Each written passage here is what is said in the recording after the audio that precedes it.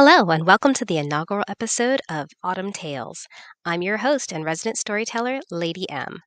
Join me around my campfire, and I will tell you a new tale for the ages. The main players in this three-part tale are the Dreamcatcher, the Beaded Lady, and the Watchmen. This is Chapter 1, The Wayward Dream. Part 1, Enter Djeborbehd.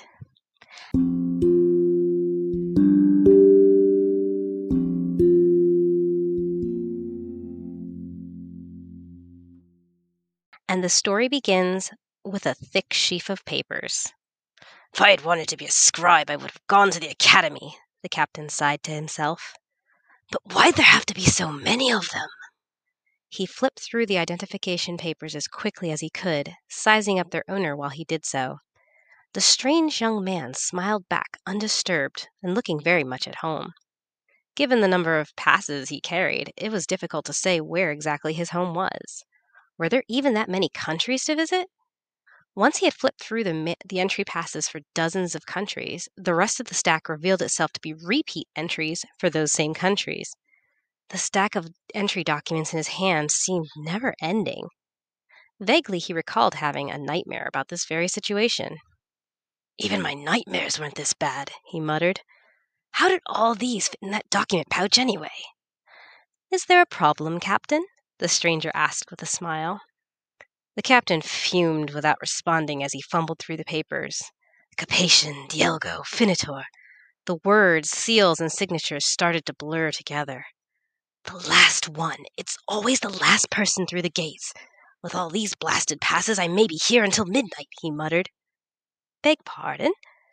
His stomach growled, deciding things. Nothing. They appear to be in order.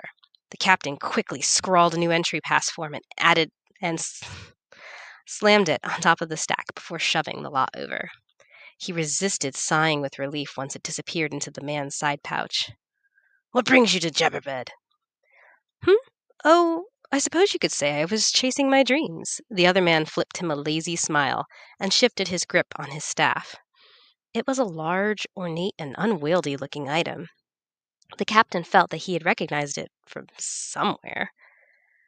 Just then, the evening bells of the city rang out above them. That broke the spell, and the captain sensed that his supper would be in greater danger of being delayed if he gave in to his sudden curiosity. Well, I wish you the best of luck with that, Mr. Desmer. He nodded dismissively to the young man, proud that he caught a name prior to disposing of the nightmare paper packet. Thank you, said Desmer, and I wish that all your dreams may stay in their rightful places. With that, he hefted his large staff. Really, it was more of a netted pike and an oversized pack, and he entered the city. What an odd duck, the captain muttered before heading off in search of his long-awaited supper. And well-deserved. The city of Djeborbehd was a peculiar city nestled at the foot of the Silver Mountains. Many years ago, a star had fallen from the heavens, carving out what now became the heart of the city, a hollow set into the side of a mountain. It was nicknamed the Silver Spoon, but more on that at another time. Desmer looked down into the bowl of the city with admiration for its structure. It appeared to be orderly chaos, which suited him just fine. Now, if I could just find a merchant nearby was packing up his stall for the day. Excuse me, I'm new to town and am seeking lodging. Could you— Wyvern's Rest, Eastern Rim, that way, can't miss it, the man hissed, trying to stuff his items into already overflowing baskets. Desmer beamed. Why, thank you, and here is for your troubles. He tapped each of the baskets, which suddenly seemed to have just enough room. The merchant stopped scowling and froze in confusion. What? He looked up at Desmer properly now. You're like that thing, aren't you? He took a step back, snatching his now fitting baskets. I don't want any trouble. I'm just trying to head home. And I have no intention of giving you trouble, Desmer bowed, merely returning the favor. Farewell. May your dreams stay in their proper places. He strode off, feeling the man's eyes boring into his back. It seems I came to the right city after all. Wyvern's Rest was easy to find. It was a comfortable-looking building that jutted out over the street like a miniature cliff face. It was impressive that the whole structure did not fall over immediately. The sign of the winged serpent over the door was ornate and oddly foreboding. a stark contrast to the comfortable atmosphere emitting from the glowing windows. Desmer opened the door to be bombarded by a wall of sound. Loud debates, cheers, the rattle of dice, and the strum of a well-tuned mandolin competed to be heard over each other. All in all, not a bad place to wait for the night. A few gold coins gleaned from the hazy dreams of a drunk got him a hearty meal and a private room he did not intend to use. "Can I get you a drink, stranger?" A pretty little barmaid stopped by his corner. "A spiced cider would be most welcome," he replied with an easy smile and a nod. She blushed as she bobbed a quick acknowledgment. The sudden dream threads from her were the same shade of pink as her cheeks. He sighed. The poor thing. He would let her down as easily as he could. When she returned with his drink, she lingered, as he knew she would. "So, what brings you into Djeborbehd?" She leaned provocatively on the edge of the table. "A business or pleasure?" "Business." He took a sip of his cider. "That was good cider," he noted. "I'm hunting down a dream." "I bet I could fulfill some of your dreams." She coyly twirled a raven curl about her finger. The cloud of threads about her turned a rosy red. "I don't dream, unfortunately. It's physically impossible, but I can definitely see them, and yours are very distracting, if you don't mind." He waved his hands through them as though dispersing smoke. "You are quite lovely, though. Thank you for the offer." He smiled at her as kindly as he could. She flushed, standing up quickly, and turned as if to go. Poor thing. Perhaps a distraction? "Maybe you can still help. I'm looking for a particular dream.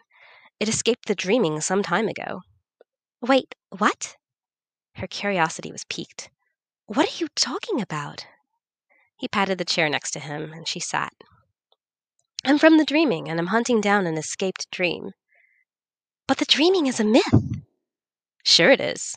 He leaned back in his chair, sipping a cider. "And yet I'm here." She frowned. "But even if it weren't a myth, why would you need to hunt down a dream, and what would you even do to it?" A particularly rousing chorus interrupted their conversation. They watched some of the other patrons get up to dance on the tables. A fiddle had just joined the mandolin.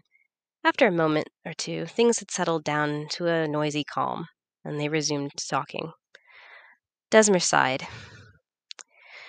"Sometimes dreams get to be too big for the dreamer. When they are too big, they take on a life of their own.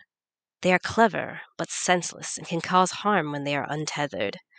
We dreamcatchers are given the ability to walk between the planes of existence to capture these wayward dreams and return them to their rightful places, if possible." The girl thought about this for a moment. "Lucy, where are you? We have customers to serve," the innkeeper bawled. The girl jumped up. "Wait!" Desmer stopped her with another silver coin. "Have you heard any odd news around the city? Strange creatures or noises at night?" "No, but if anyone would have heard something, it'd be Felden over there."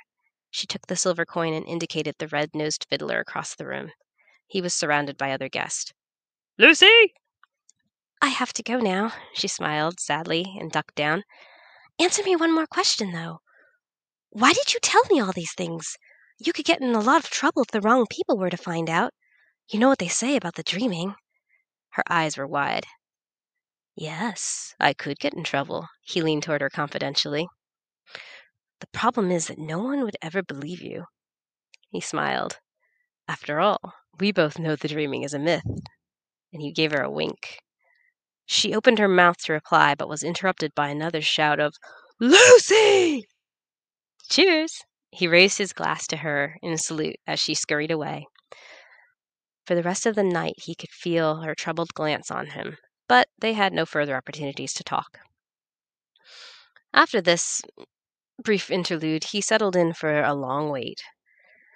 Every so often he thought wistfully of the bed upstairs and the sad fact that he would not get to use it. While he watched the crowds, he kept his ears open, and the night wore on. One problem with being a denizen of the dreaming was that you could not, in fact, dream.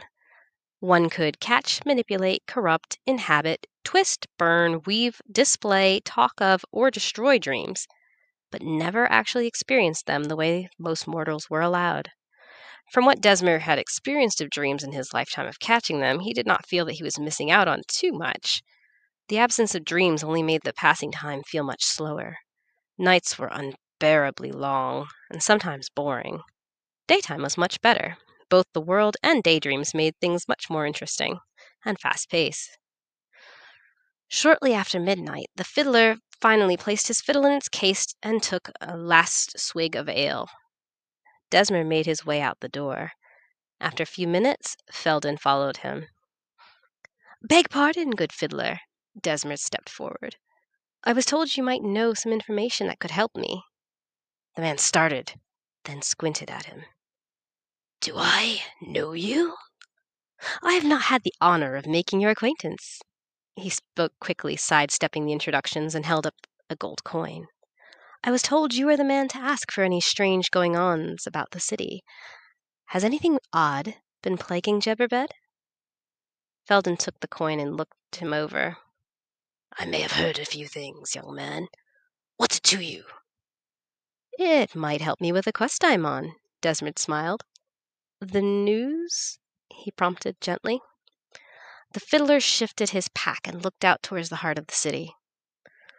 "On the northern side of the city's bowl, there are rumors of a strange creature prowling the streets at night. Plenty of people have claimed to see it, but not a one could tell you what it looked like. They just knew that it was big, and in every place it had been seen, things stopped being right, whatever that means. That's all I got for you." "And that was very helpful. Thank you, good sir, and may all your dreams stay in their correct places." He bowed. "Yes, same to you." Felden started to turn away, then whirled back around. "Wait! Are you one of those—" But the streets around him were empty. Desmer had vanished.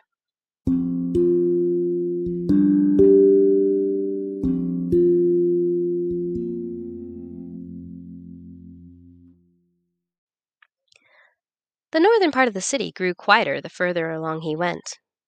It was too quiet. Almost the perfect place for an— Just as he thought the word ambush, a loud screech ripped apart the silence. He turned to see a masked man stumbling back, shaking his hand as though he were bitten. Which he was. Desmer smiled with grim satisfaction. There was nothing like a tiny nightmare to keep the pickpockets away. Unfortunately, the would-be thief had not come alone. 4 other masked figures lurked in the shadows.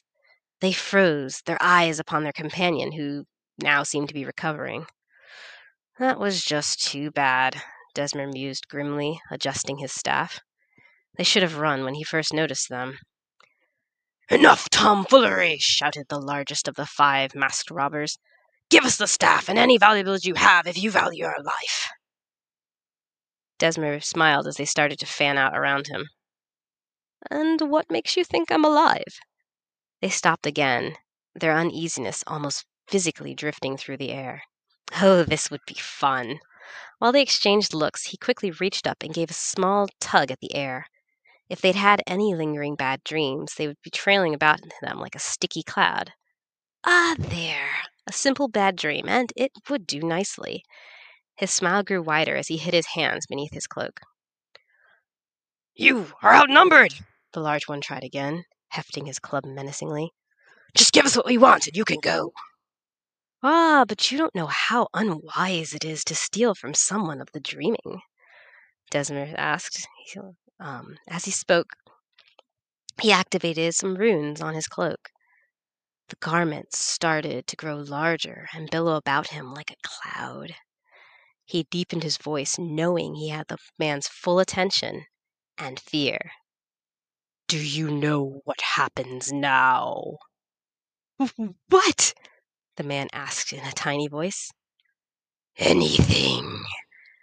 Desmer stepped forward, raising his staff high. The man screamed and scrambled back as far as he could, smacking straight into a wall.